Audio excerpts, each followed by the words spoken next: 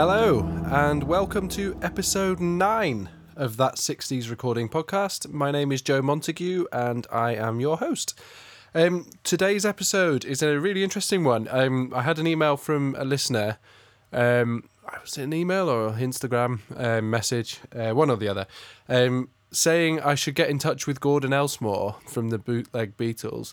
Gordon was on my radar as somebody I'd like to get on the podcast anyway, and this kind of made me pull my finger out and message him, basically. I've messaged Gordon a few times over the years. We've never actually met in person. Drummers don't tend to meet, so we were aware of each other already. Obviously, Gordon is the don of Beatles world, of the Ringo world, I should say. He is the Ringo in the Bootleg Beatles.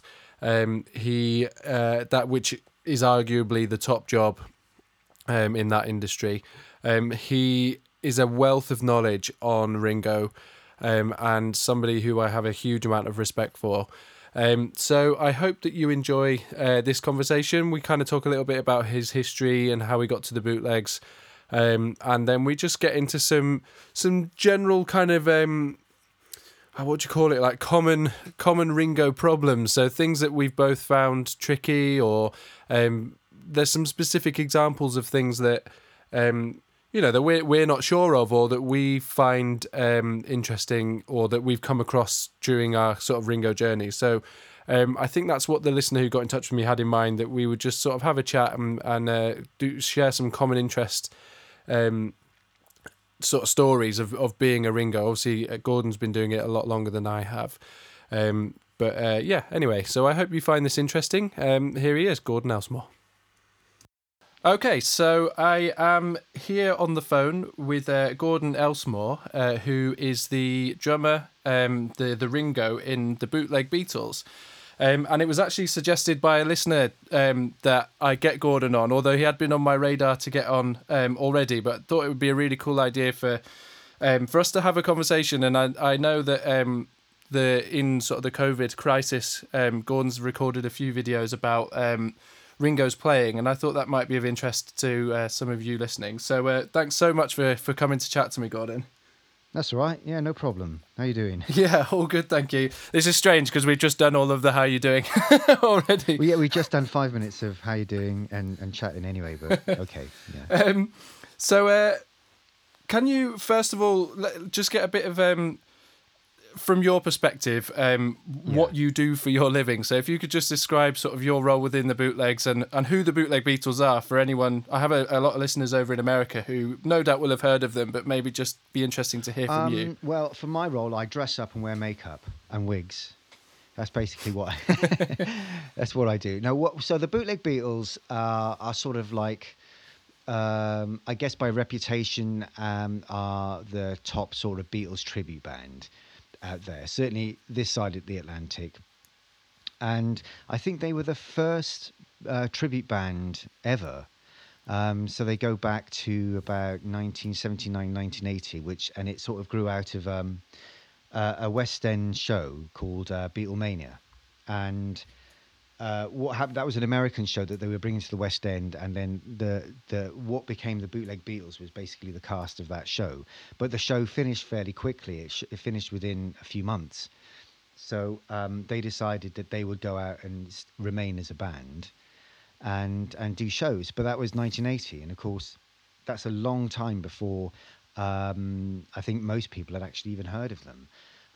I think as sort of the 90s rolled around, and music became sort of like Britpoppy and retro, they found their niche really, and they'd already been pretty well rehearsed and practiced and everything by then.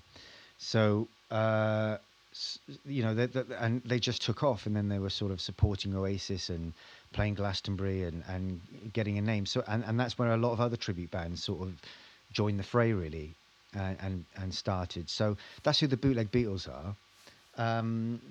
And I joined about 4 or 5 years ago. I can't remember. I can't remember anything in this lockdown. I have no idea where we are. But I believe it. Yeah, 4 years ago now. 4.5 years ago. Let's call it a compromise. 4.5. And that's basically what happened really.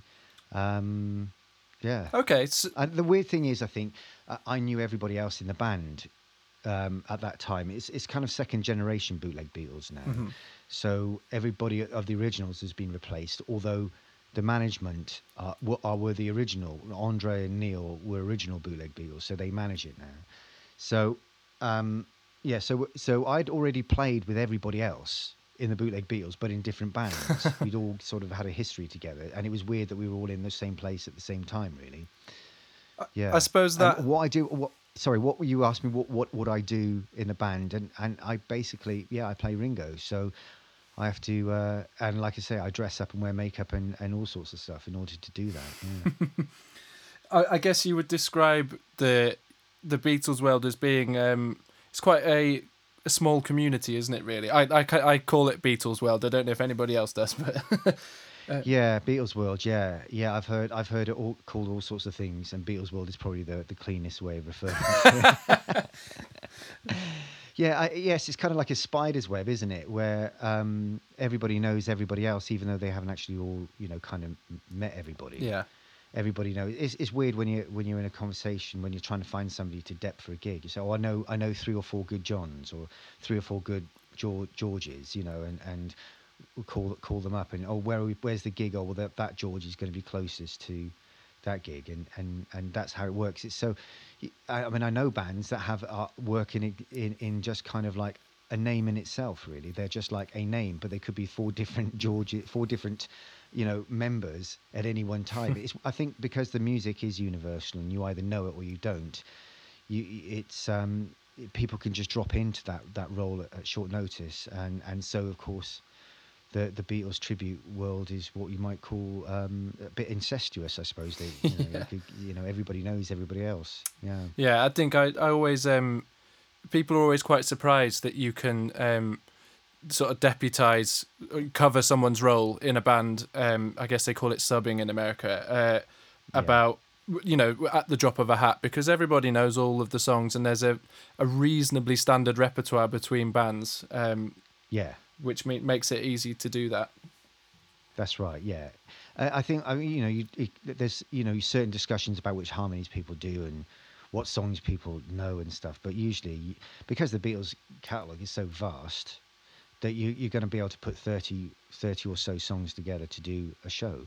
Um, it would be a little bit more difficult in the bootlegs. I mean, we have a really sort of fairly sort of stable lineup, and I can't remember the last time that anybody was really away. But the problem is with the bootlegs is that there's a lot more sort of technical stuff going on, like in-ear mixes and just technical stuff and obviously the costumes. It becomes a little bit more complicated, I guess, Of course. and the things that people say, and that's actually cool. Even though it might not seem that way to the audience, it's actually quite structured, I guess, about what songs come when and who says what and that kind of thing. It's actually you kind of have to learn the show. I mean, it wouldn't be a difficult thing, but it is a little bit more complicated than turning up with a black suit and wig. But of course, you guys are you're a full-time band, which there isn't. Yeah. Most other people, most other musicians in the world have some other sort of steady job going on, and there's I think of all of the sort of Beatles musicians, there's not too many who are full-time doing it. So that Yeah. makes it, that means that you guys can have a consistent lineup because you're all full-time. Yeah, that's right. Yeah, yeah, that's absolutely true. Of course, nobody's full time. Nobody's even working. At the moment, Well, but yes. I know exactly what you mean. Yeah, we're basically on the go all the time, and we were discussing this because of this prolonged break that we've been having, and what we've have sort of a regular. We probably do about over 120 shows a year or something like that, and some of them are quite far away. We do Australia and New Zealand and things like places like that, and so there's days involved in getting to these locations. So we're on the go all the time, really. So it is quite a demanding full-time job.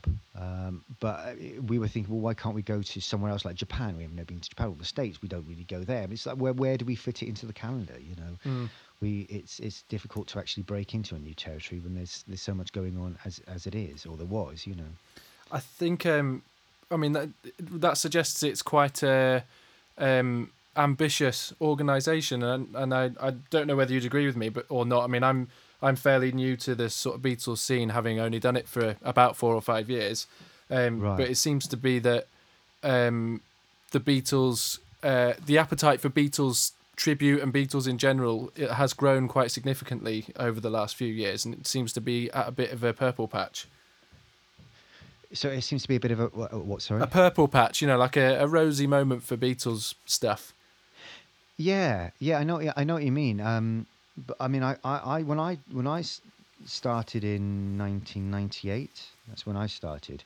The Beatles thing was actually quite new then, I guess, or the tribute thing was quite new.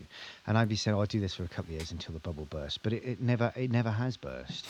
And so the band, the Bootleg Beatles, was then the top band, and it still is now. Although I think the standard amongst everybody else has increased as technology has allowed people to get more on stage, more sounds on stage, and use a little bit of trickery. A lot of bands, the standard is actually in producing a show that that people will want to see. I think the standard has improved. So if you say it's a good time, it is a good time because there are a lot of really good bands out there. I mean, there's obviously the duos who throw it together in a pub and stuff like that, Yeah. but there are a lot of good bands out there, a lot of good musicians out there who've been really taking their time to get it right, which is great, really. It's, great. I guess, I mean, from working in a band who isn't the Bootlegs, that the Bootleg Beatles is absolutely considered the top band, and it's keeping Yeah. everybody else on our toes because we're aspiring to be as good as you guys are. So I think I guess so, yeah. it's your high standard that's holding us all to account, really. Well, thank you very much. Thank you very much. I think the interesting thing is that I mean when I started doing Beatles stuff, there was a limit to what the Bootleg Beatles were the only band that were using an orchestra because obviously because of the costs involved, and they still use an orchestra. It's still one of their thing. But back then, you wouldn't find a left-handed McCartney. You would never find a left-handed McCartney. It wasn't a thing. You know, there you might find a left-hander who could play the bass, but in terms of actually looking and sounding like McCartney, that it didn't really exist. But now, I mean, I think Stephen White, who plays our McCartney, might have been the first person to actually be a right-hander that learned how to play it left. May have been the first. I know there's a few who've done that around about that time, but since he's been in the band for about 10 years, I don't think anybody had done it. But now, of course, a lot of bands, have got left-handed McCartneys, or at least have got McCartneys that are attempting to play left-handed, which is really important part of the shape of the Beatles on stage, really. And I think that's an example of how things have moved on. They moved on, and of course, I was saying like we're the only band that uses everything is live on stage, and we have an orchestra to do all the string parts and everything. But it is possible now to use samples and backing tracks and all sorts of things, and people would never know, really. I mean, it doesn't have to, as long as you don't use it too much, but a lot of bands do that, and I've got nothing particularly against that because it's not the easiest thing in the world to do, but it helps produce a show that actually is quite believable. Yeah. So the standard is actually is moved up, if you know what I mean. Absolutely. I suppose in the context of left-handed, or playing the bass left-handed, it seems like a really unthinkable thing to do, but if as soon as Steve White did it, it suddenly became well, if he's done it, it's possible. Yeah. And he sort of opened the door for lots of other people to think that they could do it themselves. Yeah. I mean, but you're a drummer and I'm a drummer, and I think people don't realize actually Ringo's left-handedness can throw a lot of screwballs into the mix when you're playing the drums. But again, that's I think the thing about the left-handed bass player is that people have come to accept that as the norm now, and rather than before where people were going, oh well, it's okay, it's right, not even noticing perhaps the bass player was right-handed. Now they will notice that the bass player is right-handed and not left-handed, and will be quite put aback by that. Really, it's kind of considered a norm and a necessity, which is which is interesting how things have changed over the years. Yeah, so certainly. Okay, so before I know we touched on some of Ringo's sort of intricacies. If we just get a bit of context about you, if you wouldn't mind just sort of discussing how you got started playing, and sort of just perhaps your sort of journey into the beginning of professional music. Right. Well, so I left school and I wanted to be a drummer, and I went through this sort of a bit of a tense period of time with my mum and dad. Who wanted me to get a job, a proper job. We all get that, don't we? Yeah. So I just practiced for about 2 years, and then I moved to London, thinking that the streets were paved with gold, which of course they're not.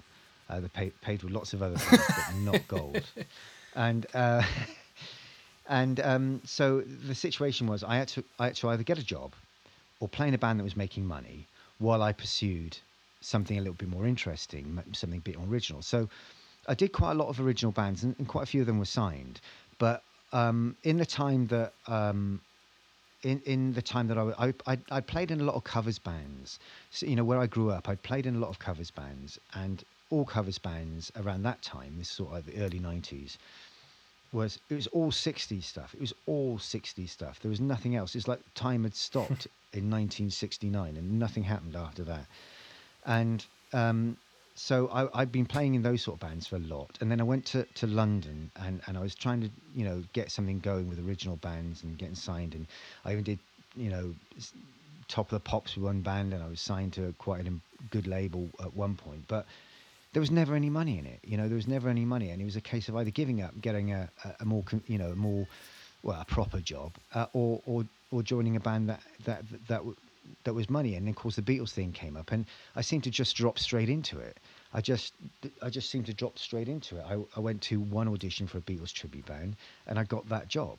And I honestly believe it was because I did so much 60s cover band stuff that that I just had that feel. I had that 60s feel, and I didn't even realize at the time. But that's really what kind of happened. And for quite a while, I was still doing other projects, obviously before I got married and the kids and stuff, still doing other projects. But that was the consistent thing that kept on going. I always had a gig on the weekend or whenever it was for in a Ringo in a Beatles tribute band, and it wasn't just one; it was lots of everybody wanted me to play with them I must have played in different 20, 30 different Beatles tribute bands over the years. So when I went, what I was saying, when I knew everybody, in the bootleg Beatles, it's no surprise because I played everywhere really. And that's how I got into the Beatles tribute thing. It was really about trying to keep my head above water financially while I did other things. And here I am doing it all the time now. And I don't regret it at all. It's not like it's not if my dreams have been shattered. It's actually something that I perhaps could have concentrated on earlier, really. Were you, would you have said you were sort of a Ringo fan, an overwhelmingly big Ringo fan at that stage? Or was he, I assume that as most drummers, he was sort of on your radar and you'd listened to him. Yeah. Or how would you describe your relationship with sort of Beatles music and Ringo at that stage? The Beatles thing was, I was listening to the Beatles from a very early age. It was in my mum and dad's sort of collection, and it was something that they kind of approved of, really. And so I'd listened to the Beatles, and I loved the Beatles. This is sort of before I became a drummer. The thing that turned me on to being a drummer was there were lots of drummers. For my sort of, I was more interested in sort of Cream and Led Zeppelin and Deep Purple, all those kind of, Ginger Baker and Mitch Mitchell and Ian Pace, those kind of drummers. Ringo was always there. I never I think a lot of drummers dismiss Ringo. I never dismissed Ringo. He was just part of that collection of drummers that I was listening to at that time. And I think I knew all the Beatles songs before I knew any of the other songs. But I suppose the inspiration to become a really, really good drummer was from a lot of different drummers. You know, a lot of those sort of late '60s drummers. It's just that when I got a bit older and started having to try and learn how to do Ringo's fills and Ringo's playing, I realised that actually it really wasn't as straightforward and as simple as you think it is. Not at all. No, I completely agree with you, and I think it would be interesting to sort of discuss that a little bit, because I think a lot of people are quite surprised especially when I speak with, say, artists I work with, or people who aren't familiar with, as intimately familiar with Beatles music as perhaps we are, having had to learn it. They're really quite surprised about how complicated learning Ringo is. Was there? How did you, at the very beginning? How did you even go about?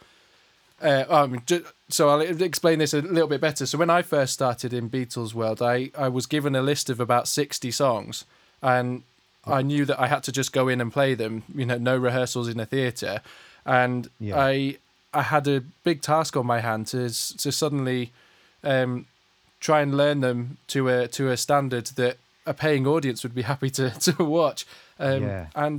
I actually remember watching a lot of videos of you playing, and I'm looking at how you did it. So you were a pretty important part of my Beatles history. Brilliant, fantastic. How did you go about trying to learn the repertoire? Well, I guess in those days, in the late '90s, all we had was tapes and vinyl. That's all we had. So it was really about, I mean, the anthology video had come out, and there was a bit of stuff on there.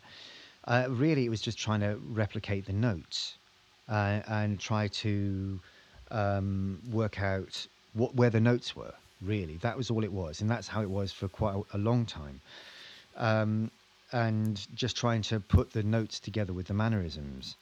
That is basically the starting point. Now, as things sort of moved on, as YouTube came along and stuff like that, and then, I mean, recently, I suppose within the last sort of 5, 6, 7 years, you get isolated tracks appearing on YouTube, and then you can actually hear things exactly as Ringo did them, and it brings a whole new sort of perspective to learning the parts.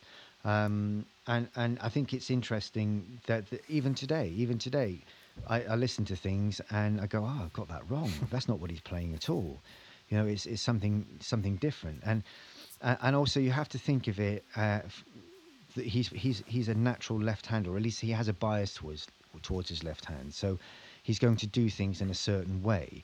I mean, you'll know this. You can't just drop in without ever having learned the stuff. You can't. You said you've been doing it for not very long time, 4 or 5 years, and that just gives you some kind of idea of how long it really takes. Because if you'd have studied anything for 4 or 5 years, you'd be considered to be quite expert. And I would agree with you that 4 and 5 years is really just the beginning. It's really just the beginning in something like this, because Ringo is such a difficult person to mimic. I think what helps you is that the more that you learn, the more that you can kind of get into Ringo's head and how he's doing something. It doesn't help that you don't get there's never, even on the isolated tracks, it's not a great sound reproduction of what he's doing. You kind of have to kind of get into his mind to understand where he's planning on doing. Do you know what I mean? You kind of, it sounds like he might be doing something that he did in another song, and you learn from that, really. There's a lot of there's intuition. It's basically knowledgeable intuition, I guess.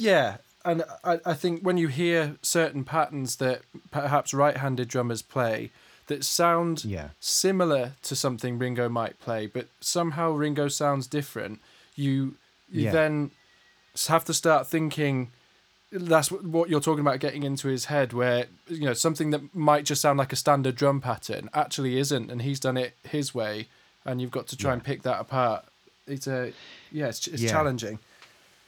Yeah, it's very challenging. I mean, I've seen lots of very, very good drummers, perform songs that Ringo played in an attempt to play it like Ringo, and come unstuck, because it's very easy to assume what he's doing is actually, it's very easy to assume that you're doing what he's doing, because of the way that you play. But actually, when you actually get into it, he's playing something that seems very, very simple in a completely different way, in fact. And I mean, everybody would, let's take an example, Twist and Shout. It's a very straightforward song when you think about it. There's nothing, I mean, we're not talking about any kind of weird time signatures or anything like that. It's a very straightforward song. But if you want to play it exactly like Ringo, you have to really put your time in to get all those fills and get all that feel in, and just put the things in that Ringo does that makes it sound like Ringo. It's a very tricky little song to actually do well, if you know what I mean. Absolutely. I mean, the breakdown that you did on you, it was on Facebook recently, wasn't it?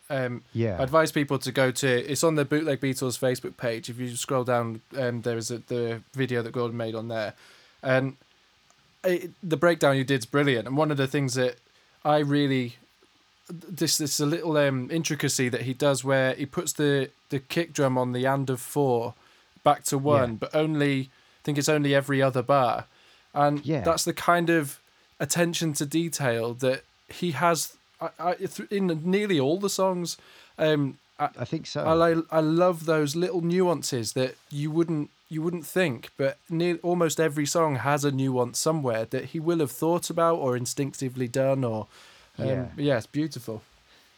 I think the thing is like there's been so many, what the influences that Ringo had, when he learned how to play, not just the musical influences, but the influence he's had by his left-handedness and stuff like that. All of those have been those are different to the influences that more younger and modern drummers learn now, if you know what I mean. Young drummers, whether they're good or bad, have learnt from different influences, and to go back to playing how Ringo played and thinking about how he would have, why he played the way he did, it seems quite alien to a lot of drummers that are around today. It just seems very alien because we wouldn't play like that now. No. A modern drummer wouldn't play like that now. But it worked for that music and it worked for Ringo, and because we're in Beatles tribute world, that's how we have to play. But it isn't what you think it is. That's the thing. It isn't exactly what you think it is just from a first listening.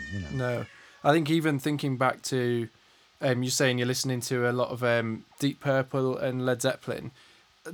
Even by then, the drumming had become more akin to what it is now. Yes. And I remember doing the first few shows playing Beatles music and feeling quite exposed at points because I was doing something that, I've been playing rock and pop music for a long time up until then. And suddenly I was playing rock and pop music, but in a really different way. And it makes you feel quite on edge, like you've got nothing to hold on to really, because it's not what you're used to. No, it's really quite alien. I mean, everybody's heard those songs, the Beatles songs, thousands of times. But actually, when you actually play it, you realise that it is actually the thing that always gets me about listening to it. I mean, we've all the time that I've tried to learn it, I've been trying to think, because it's not really recorded particularly well or by a modern standard particularly well. You don't realise that the song is this. The Beatles were a composite sound. They were a sound of that mix of instruments, of those people playing those instruments. So the way the drums sound is not just because of Ringo's playing. It's also the way that McCartney plays the bass, because the bass and the bass drum make a composite sound. That is the sound of the Beatles. It has to be the Hofner and it has to be Ringo's bass drum, and that is the sound. And sometimes it's difficult to work out who is making the drums sound the way they do. I know that sounds crazy, but sometimes McCartney might be playing a bass note, and it sounds like a bass drum, and sometimes Ringo will be playing the bass drum, it sounds like a bass note. It's like one sound, and then you mix in Lennon's acoustic guitar, and then you've got another dimension. So you have to kind of think of it as a composite sound, of all the instruments playing at the same time makes that particular sound, and you've got to unpick which are the actual bits that Ringo's playing, and it's really hard. Yeah. It's really hard listening to some of the very early things. I mean, there's fills. A good example would be like a fill in From Me to You. You know, it's just that it's the fill is actually a little bit more complicated. Those fills are a little bit more complicated than the mic is actually picked up. The mic hasn't picked up all of the grace notes and all the accidental notes and all the bits and pieces in between, you know. So it's actually quite a fast fill. But when it gets picked up, it's only really the accents that are picked up, and it took me years to understand that, and how much or how little Ringo is playing the bass drum when you've got McCartney thumping away is actually really difficult. It's So, really you challenging. have to, Yeah. yeah, it's really challenging to hear, you know, what is actually going on here. And then a number of times I say, well, is that a snare drum or is that an acoustic guitar? Is that a bass? Is that a bass drum? What's going on? And it's only when you get it right, and you're playing with somebody who plays bass, who's getting it right, the sound is there. The sound suddenly emerges, and you think, ah. And more often than not, it's not as complicated as you think, but sometimes it can be really, really, really weird. It's just weird. They just had a very, very innovative way of playing, I think. at that Absolutely. time. Another example that springs to my mind is Taxman. Yeah. I've always thought it's never been clear in my mind whether the kick drum's going boom gat but gat, or Yeah. the bass is playing that little skip note. Because Do you know what? I'm none the wiser either, because I've had that thought exactly. Is that in isolated tracks, I've heard just a simple bass drum part, and it's the McCartney who's doing the dun-dun thing. But I'm not sure. I'm really not sure. I don't know.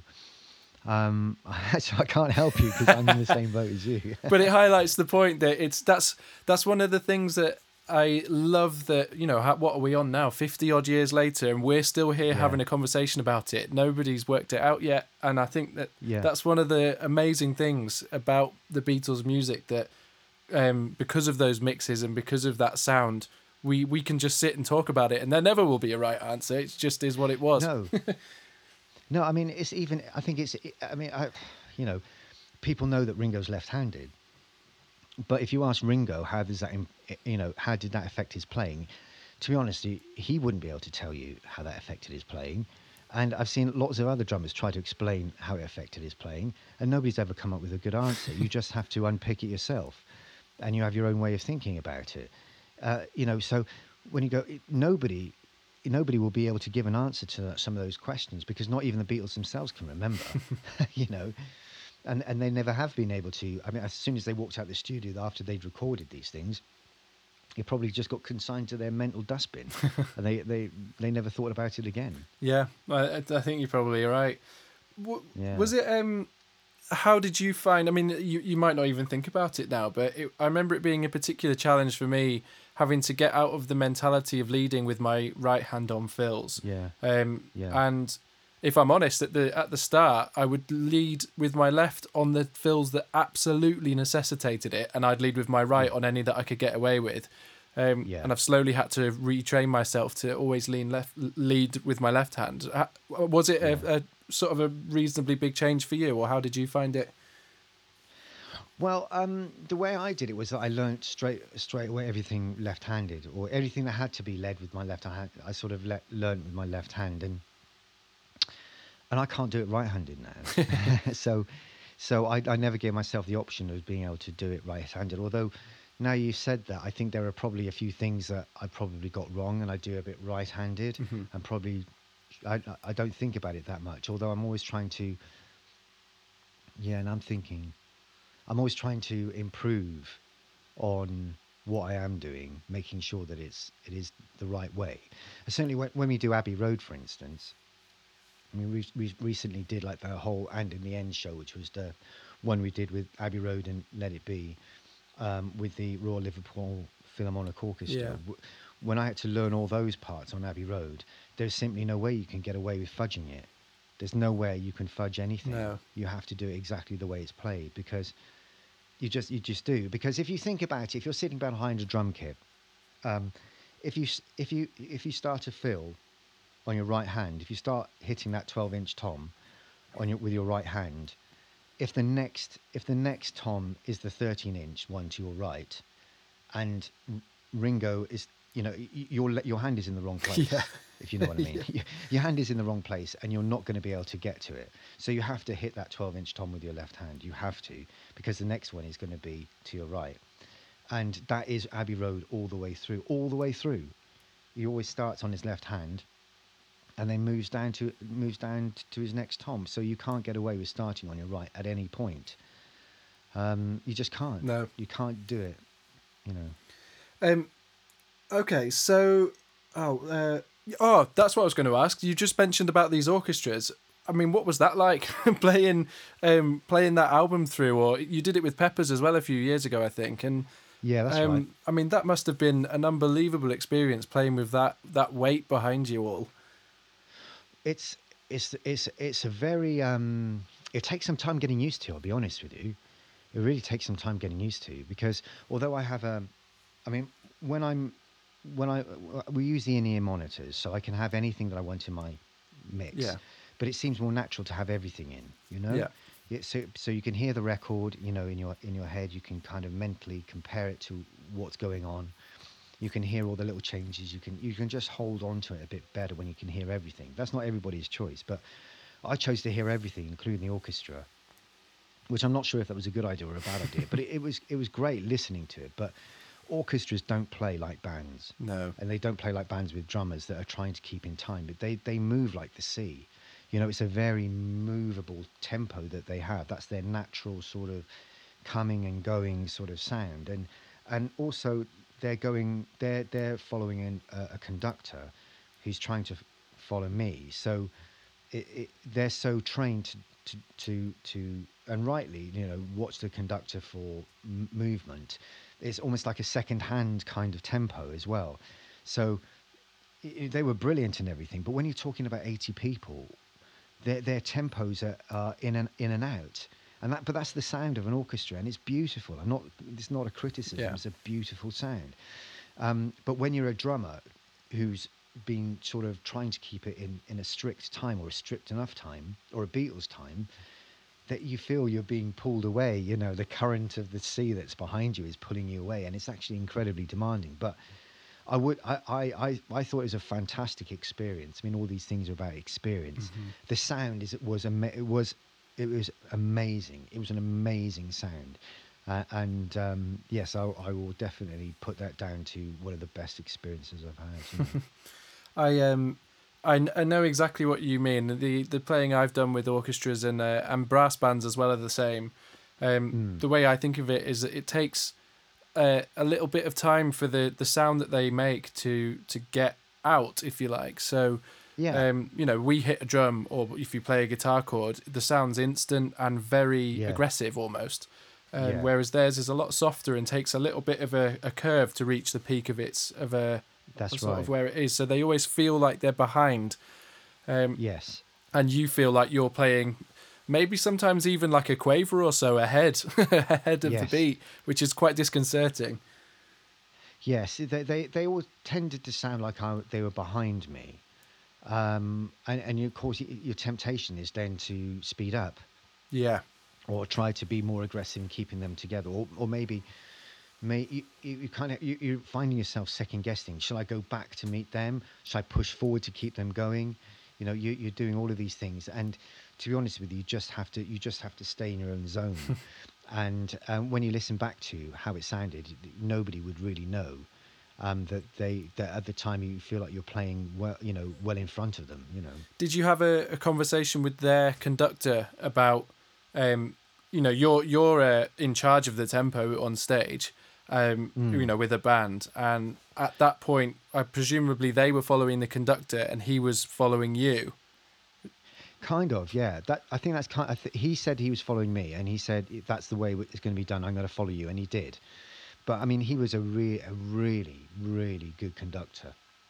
Richard Belcom, I think that was his name. Okay. Yeah, and he was a fantastic conductor, and he had this knack of playing slightly ahead. Okay. He could get slightly ahead of me, which was a little bit distracting in the corner of my eye. But he was really getting ahead of me, in order to compensate for this orchestra being behind the beat, and that's how he got around it. And I tell you what, it takes some doing to be able to do that.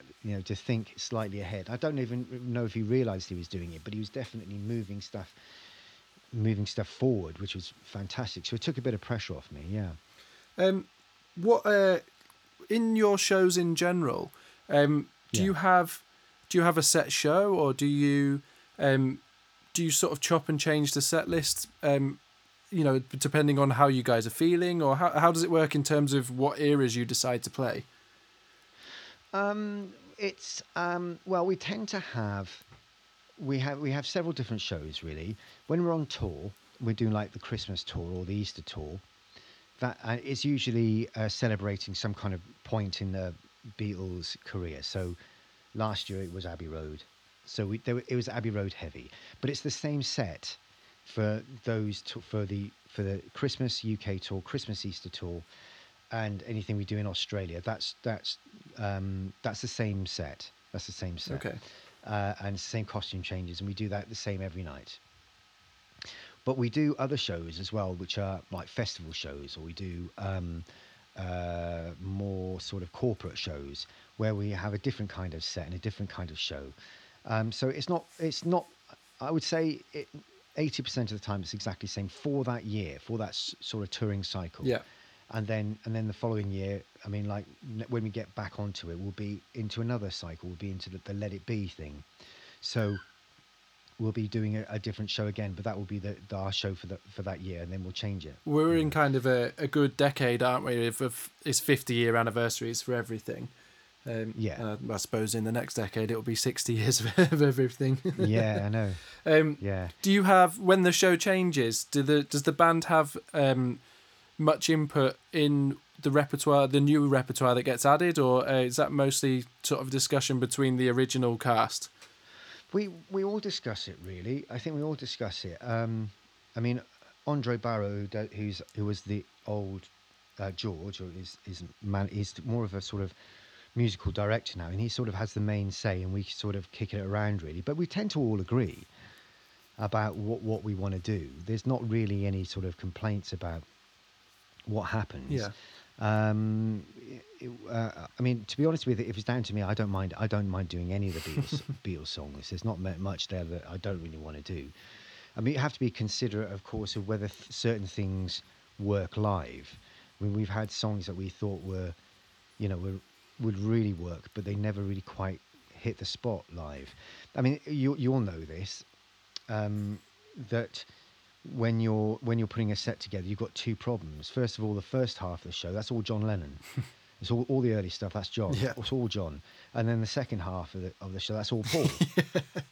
And then, of course, as you get into the sort of the later era of the Beatles, you've got the pace sort of stops, really. Apart from maybe Revolution and Get Back, everything is quite pedestrian. There's not a great deal of, kicker, really solid rock songs there that have got any sort of speed, really. So you have to find ways of making those things work. I mean, Hey Jude has always got it. You can't get rid of Hey Jude. Hey Jude has got to be in the set. Yeah. It's all got to be in the set. But you also got Long and Winding Road. You've also got Let It Be. So you're into this sort of problem where you've got not a great deal of pace in the back end of the set, and is that a great way to end a show? I mean, that's always open for debate. Always open for debate. So that when we do an encore, it has to be something like Birthday, or I don't know, or maybe one of the early songs, Long Tall Sally or something like that. But those are the issues with sets.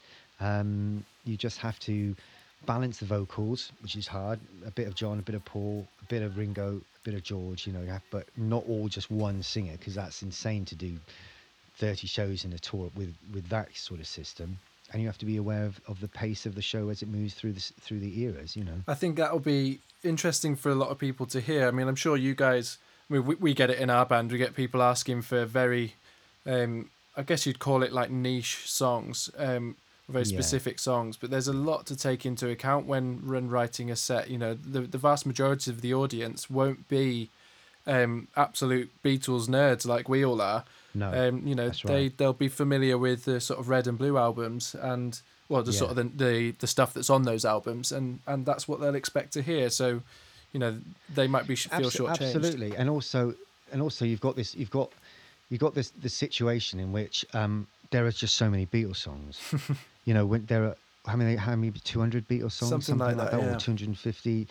So you can't do everything, and you can't get rid of She Loves You or Hey Jude or I Want to Hold Your Hand or Hard Day's Night or Can't Buy Me Love. You can't get rid of them.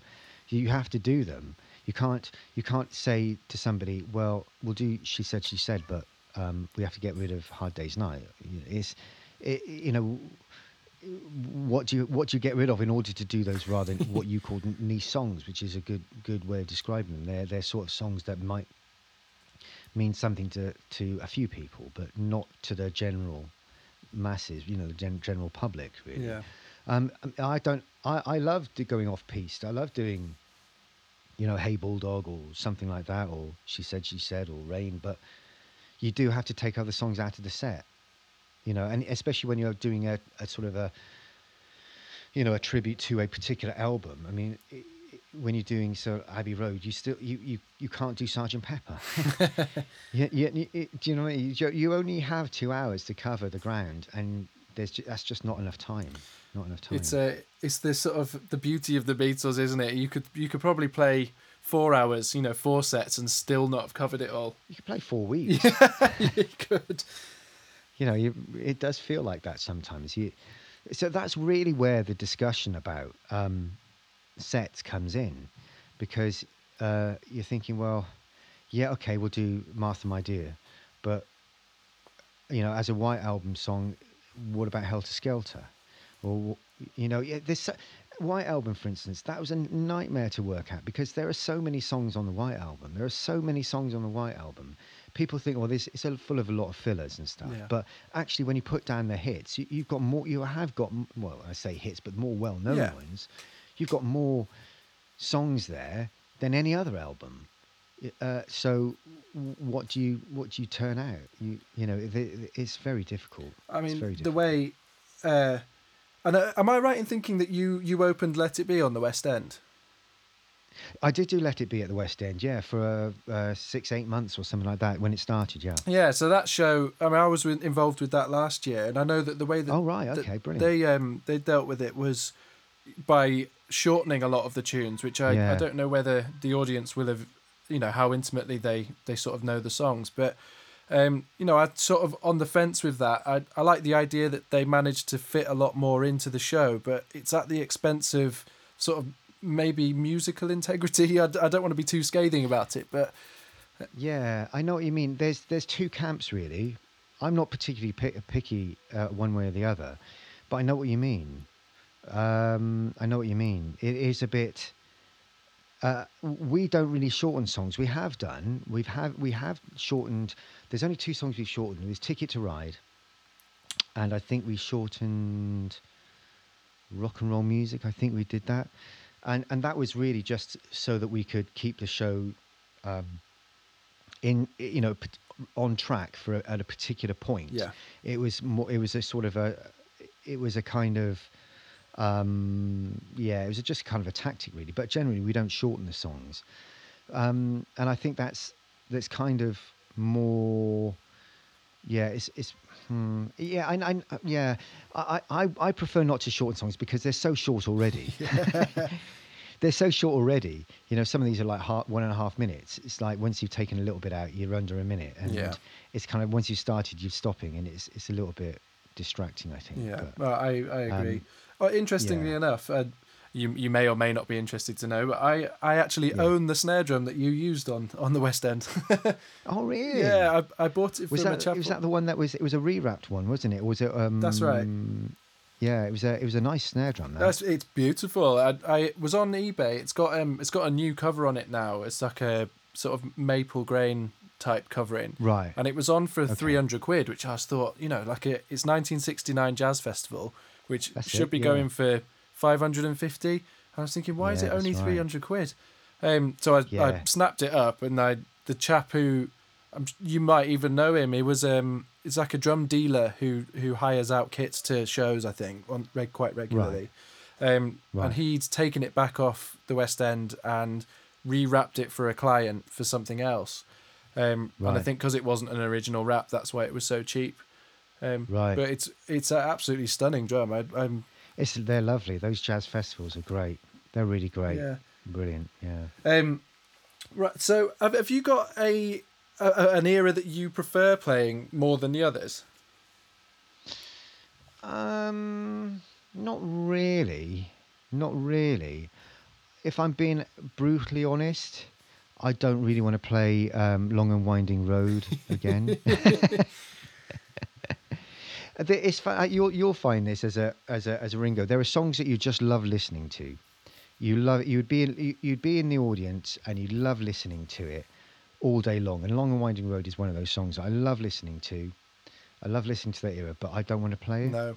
because from a drummer's point of view, there's not much going on. It's a bit dull. It's not a great performance. And then there's songs which I adore playing that I'm not really that bothered about listening to. Really, I guess like "Hello Goodbye" is a song that I love listening to and I love playing, and all of that sort of mid period, that kind of "Strawberry Fields Forever," "Hello Goodbye," "Penny Lane." Love all that, and it's got all the orchestra in it as well. I love all that, but I love all the early stuff as well. I think towards the end, when it becomes a little bit like Ringo is a little bit maybe fed up, or he's not being asked to do too much, or he's doing, I don't know. That's the bit that I'm not really that worried about, Yeah. to be honest. Yeah. I do love "Hello Goodbye" is probably when I get asked what's my favourite song to play. I think "Hello Goodbye" is up there. The fills in throughout that tune are just it's like a little a little masterpiece within a song. I love it. Yeah, it's great. And they're "Hello Goodbye."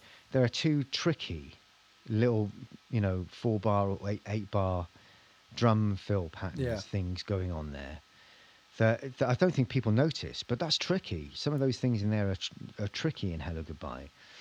I think also about Ringo's playing, going back to Ringo's playing, is that when you actually listen to a Beatles songs, you're not aware really of the very subtle sort of time signature changes and the subtle pattern changes and feel changes. And it's really hard for a drummer to go from one kind of time signature or one kind of feel into another without speeding up or slowing down. Absolutely. Yeah. So like we can work it out. I think there's probably about, is there 3 different time signatures in there, or it feels like there is. Yeah. And yeah, I mean, there's loads of. I Feel Fine as well. There's another one. That was one I was just about to bring up. That's probably the song that I've struggled with, or I did. I mean, I guess the struggle never stops, does it? But because you're constantly trying to improve. But that's the one tune that I've had to work really hard at to try and get right. Yeah. It's That's a particularly difficult one to make sound right live. Yeah. If you know what I mean, because he's only sort of tapping the drums and he's using rim shot. Oh, the discussions I've had with sound engineers where I've gone, I think it's rim shot, and they're going, well, if you do rim shot, it doesn't really carry. So you end up having to really hit the snare, and of course, which is what he did live. But to actually get that sound on stage is very, very hard. How do you find? I suppose every sort of Ringo's different about this. How do you balance what he did live versus the record? Are you strictly to the record, or do you sort of have your own mix that you like? Well, I try to do everything as it is on the record, but there have been times when it doesn't work. I mean, our sound engineer tends to record stuff a lot, so every so often I go and listen to how it's sounding live, and I think sometimes when you listen to the recordings, you can see why Ringo changed what he was doing live, because it does sometimes when you listen to what he's doing on the records, it sounds a bit empty. Yeah. And the kind of question in my mind about that is in the early stuff when Ringo, when he was live, he was always 4 on the floor. He's always punching the bass drum on every beat Yeah. just to push it through. Whereas in the studio, he was kind of he was like, you referred to that sort of video that I did. He was much more sparse with his bass drum. Yeah. And that, I'm not entirely convinced that actually works that well live. So I tend to sort of, that's really that's the real sort of dilemma I have when playing Ringo stuff, whether to do it like him live in the very early stuff to make it sound fuller and more dynamic. Well, I think miking is so different now that when he's coming from almost a jazz mindset, putting four to the floor throughout, and what do they call it, feathering, in the jazz tradition, and he's when you now in this modern day we don't need to do it because the mics are there and it sounds loud enough as it is, whereas that was a necessity back in sort of the early 60s. Exactly.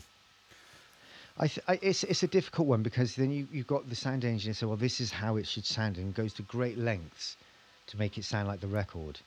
And it's really down to musicians to take that sort of, soundscape and put on, the musical sort of paint really to make it sound right. Yeah.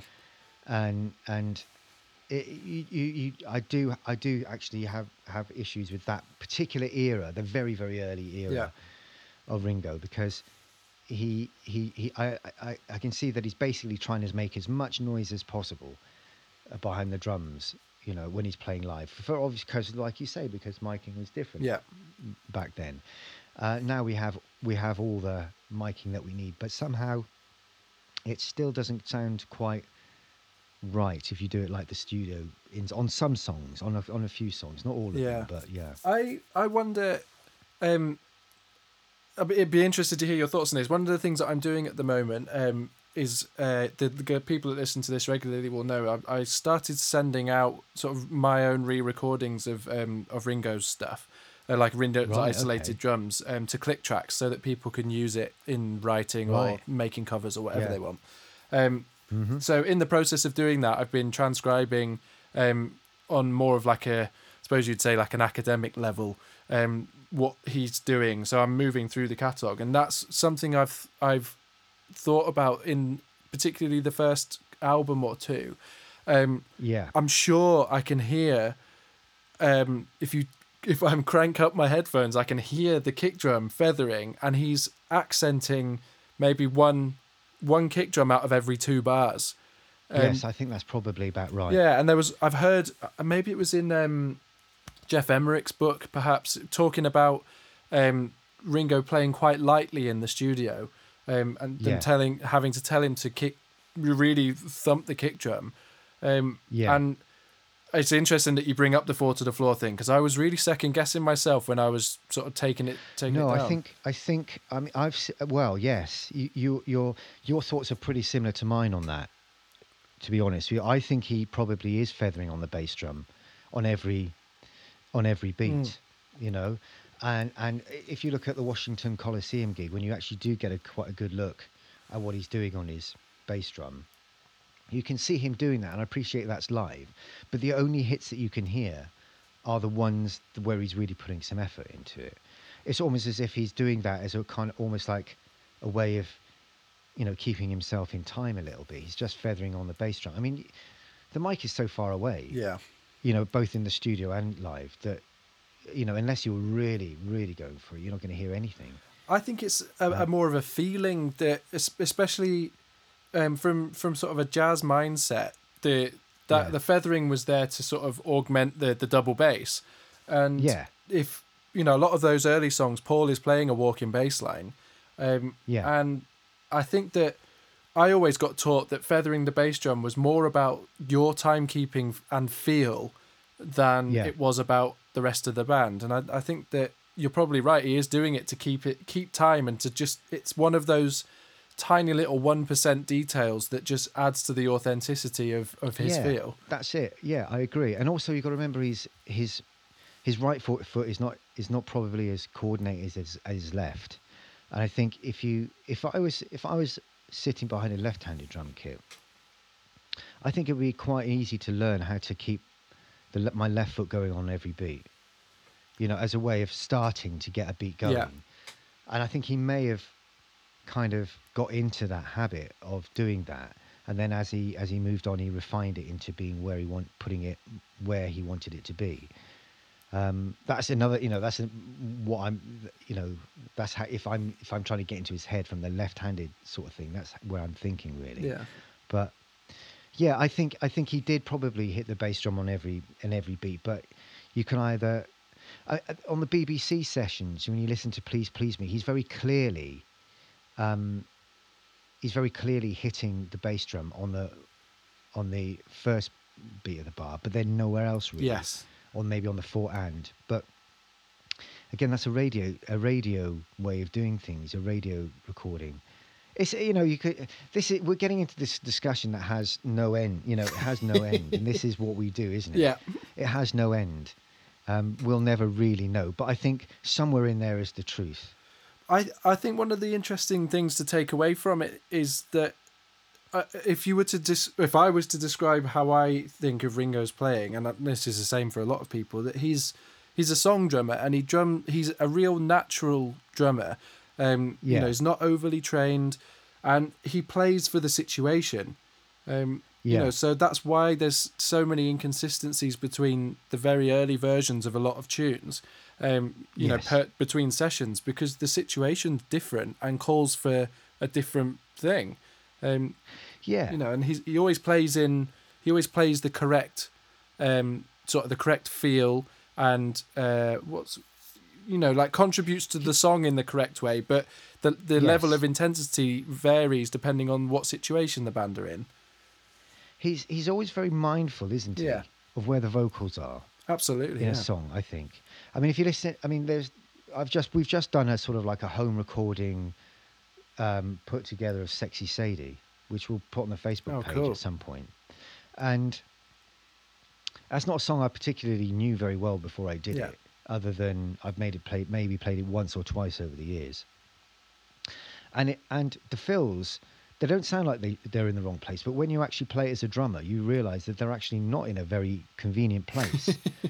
And they seem to be all over the vocals. They're like almost sort of coinciding with the vocals, as opposed, and it sounds like he might have been asked to do that, or Lennon might have asked him to sort of play quite full where the vocals are. As it makes the whole structure of the song sound a little bit uneven, somehow.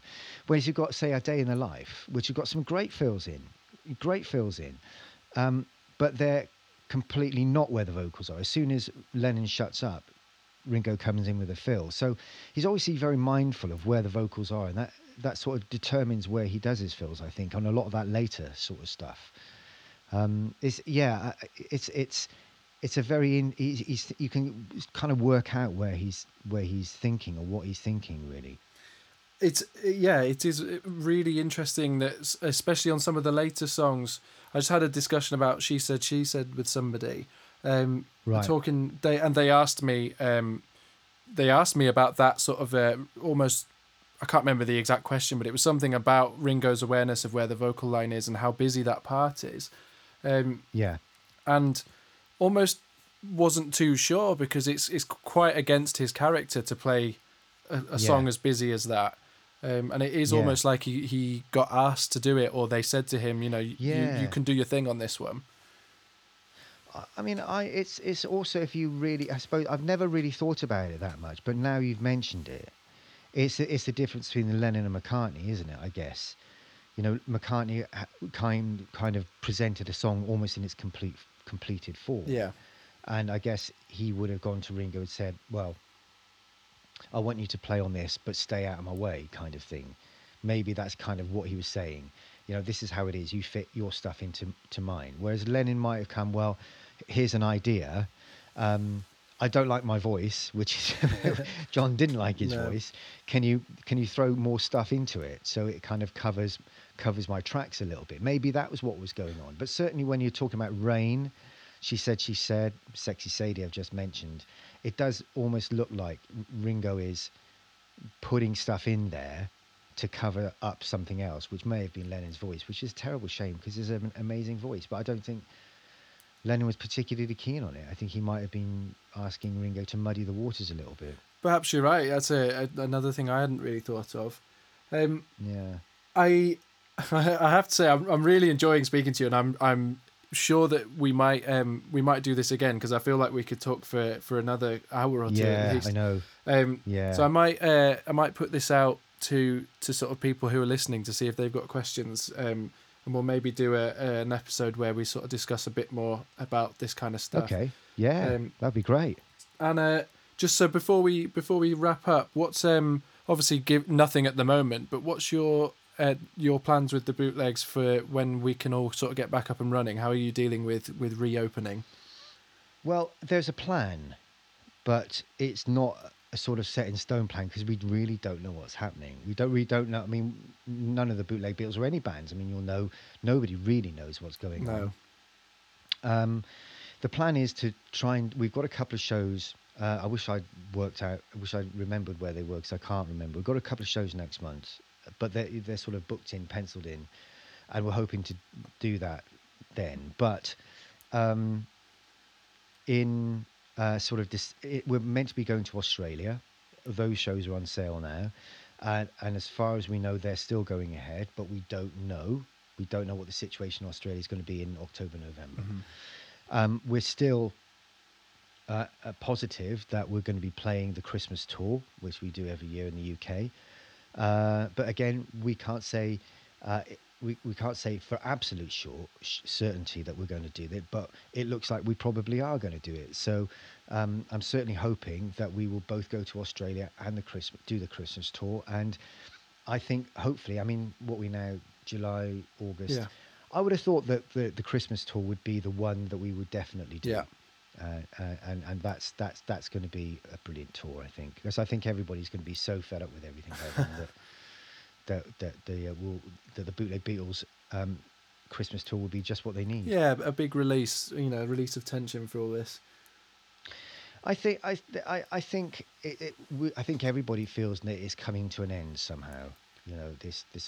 The whole COVID thing is coming to an end, and I think theatres will probably will be able to open soon, definitely. How was slightly moving off track here, but how have you found? I know as a musician, I've found it particularly difficult going from a very sort of hectic touring schedule to nothing. Has been a huge shock to the system. How have you found it?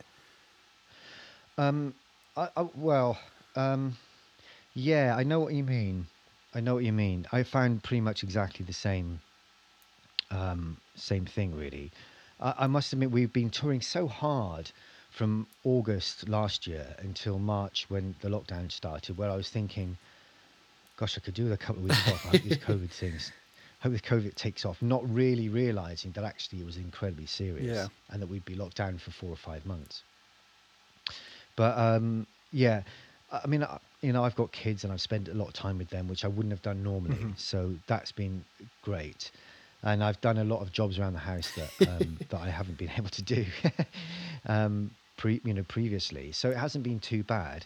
But I think every musician needs to feel that that their vocation is still alive and well, if you know what I mean. Oh, yeah. If there's you can't really. It's difficult maintaining your sense of identity when you're not being able to do what you have done for so many years. So that's how I've been feeling about it, really, feeling a little bit like it's time to go back to work. I agree. I think I can sort of feel exactly the same about everything. I've got 2 kids as well, so it's been lovely to spend time with them, but it's time to go back on the road now. Yeah. Where's the UK tour taking you? You're going all over. Are you coming to York? I'm up in Leeds, and I wonder if it's the Barbican you do, isn't it? Yeah. To be honest with you, I don't know. York is something that we tend to do sort of in the springtime. So when we come to York, we'll definitely be close to you in the springtime. The thing is, so many gigs have been postponed that they're all over the place next year. Next year we'll be touring all of the time. We'll be playing all of the time. And I can't remember in which order everything has been placed, but I would send people to the bootlegbeatles.com date sheet to find out where we're playing. I'll put a link to that on the show notes Yeah. of this, so wherever they're listening to it, I'll Yeah. make sure that I link it to your guys' Yeah. website. Yeah, brilliant. Thanks very much. I think from December we'll be out and about as normal. I think is the thing. Yeah. Great. Well, Australia. Yeah, Australia. November will be in Australia in November. Yeah. Oh, of course. How? Last question. I'm very conscious I'm taking up a lot of your time. Again, like I say, I feel like we could just chat for ages about stuff. That's all right. What's the reaction? Is there a difference in reaction in Australia than in the UK? Not really. No. I don't think I don't think there is a difference. I think they're exactly the same. I suppose Australia has think, a bit of a relationship with the Beatles generally because they toured a lot down there. Yes, I know. Yeah. They certainly played in all the sort of places where we play, and the reaction we get is really good. We've been playing even in the smaller places. We tend to have the same sort of venues every year, so we have a following down under of people that come to see us, and it's a strange place. I don't know if you've ever been to Australia, I haven't. but it's strange in that you've travelled so far across the other side of the world. You go through some of the most exotic places on earth, and then you go to Australia, and it's kind of a little bit like almost like a parallel universe. In that it's exactly the same but different. If you know what I mean. If you go to Perth and then you open your eyes and somebody asks you, are you in the UK or are you in Australia? Might take you a little while to work that one out. And that's not being derogatory at all. It's just that's kind of the way it is. Yeah. They have a very similar kind of outlook on life. They have their own unique identity, obviously, and the weather's completely different, and a lot of things are completely different. But when it comes to actual doing shows and performance and people coming out to see you, it's very similar, I think. Oh, interesting. Thank you Yeah. so much for taking the time to speak to me. That's all right, Joe. That's great. And I hope that everybody's enjoyed listening to it. And if you're up for it, I think it would be quite a nice idea to take some listener questions about sort of drumming, because I know that's something. I think I imagine that a lot of the listeners to this are artists, and I know that drumming is a bit of a sort of a mysterious thing for a Right, lot of okay. artists. And I think that I hope that people find this conversation interesting. And if they've got questions, maybe we could have another chat about some of the more specifics. How Ringo's playing evolved through time. Definitely. We can do that. That would be great. That would be wonderful. Yeah. Super. All right. Well, cheers, Gordon, and I'll no doubt speak to you soon. All right then, Joe. Brilliant. Okay, mate. Cheers. So there we have it, Gordon Elsmore. As usual, I hope that you enjoyed listening to that conversation as much as I enjoyed having it. Gordon's such a lovely fellow, and we could just chat for ages. There's so much that I can learn from him, and it's so nice to speak to somebody who's had similar experiences of having to learn the Beatles catalogue like we have.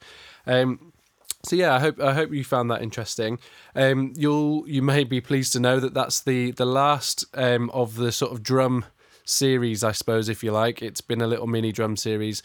I guess this podcast will always have a slight weighting towards drums, just because that's what I do. That's what I know about best. So anyway, yes. What I was going to say was I would really like to get Gordon back on for a question and answer episode. I know from my Instagram feed that people have just sort of general questions. I mean, I've got questions, as you heard in that episode, and Gordon has too. They're all questions about stuff that happened, Ringo things, and questions about drum sounds and that kind of stuff. So I think a question and answer episode with him, or even just about his experiences in the bootlegs, you might be interested in that. So I think I'd like to do that, probably happen early September or something like that. I'll put a call out on my Instagram, which is @allyouneedisdrums, for questions, and then we'll set up another phone call like that in response to the questions. I think that will make a really interesting episode, so look out for that. The next week, I am talking to David Hood, who is the bass player of the famous Muscle Shoals rhythm section.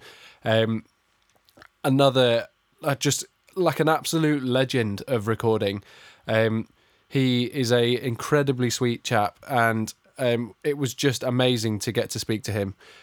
So yeah, that's what's coming up next week. As usual, you can get in touch with me, Joe at All You Need Is Drums, or you can go to my website, allyouneedisdrums.com, for any information on the stems that I send out, the Beatles stems. There's a full archive up there, or for information about the sessions that I do. Feel free to contact me if you've got feedback for the podcast, or you want to suggest anybody that I should speak to. As this episode attests to, I love getting feedback, and I am more than ready to act on the feedback that I get given. So yeah, please don't be a stranger. As usual, I want to say a big thank you to Joe Kane for providing the intro and outro music that I absolutely love, and my good friend David Henshaw for continuing to provide the artwork for all of this. He is a super talented chap. So I will see you in a couple of weeks with David Hood. Goodbye.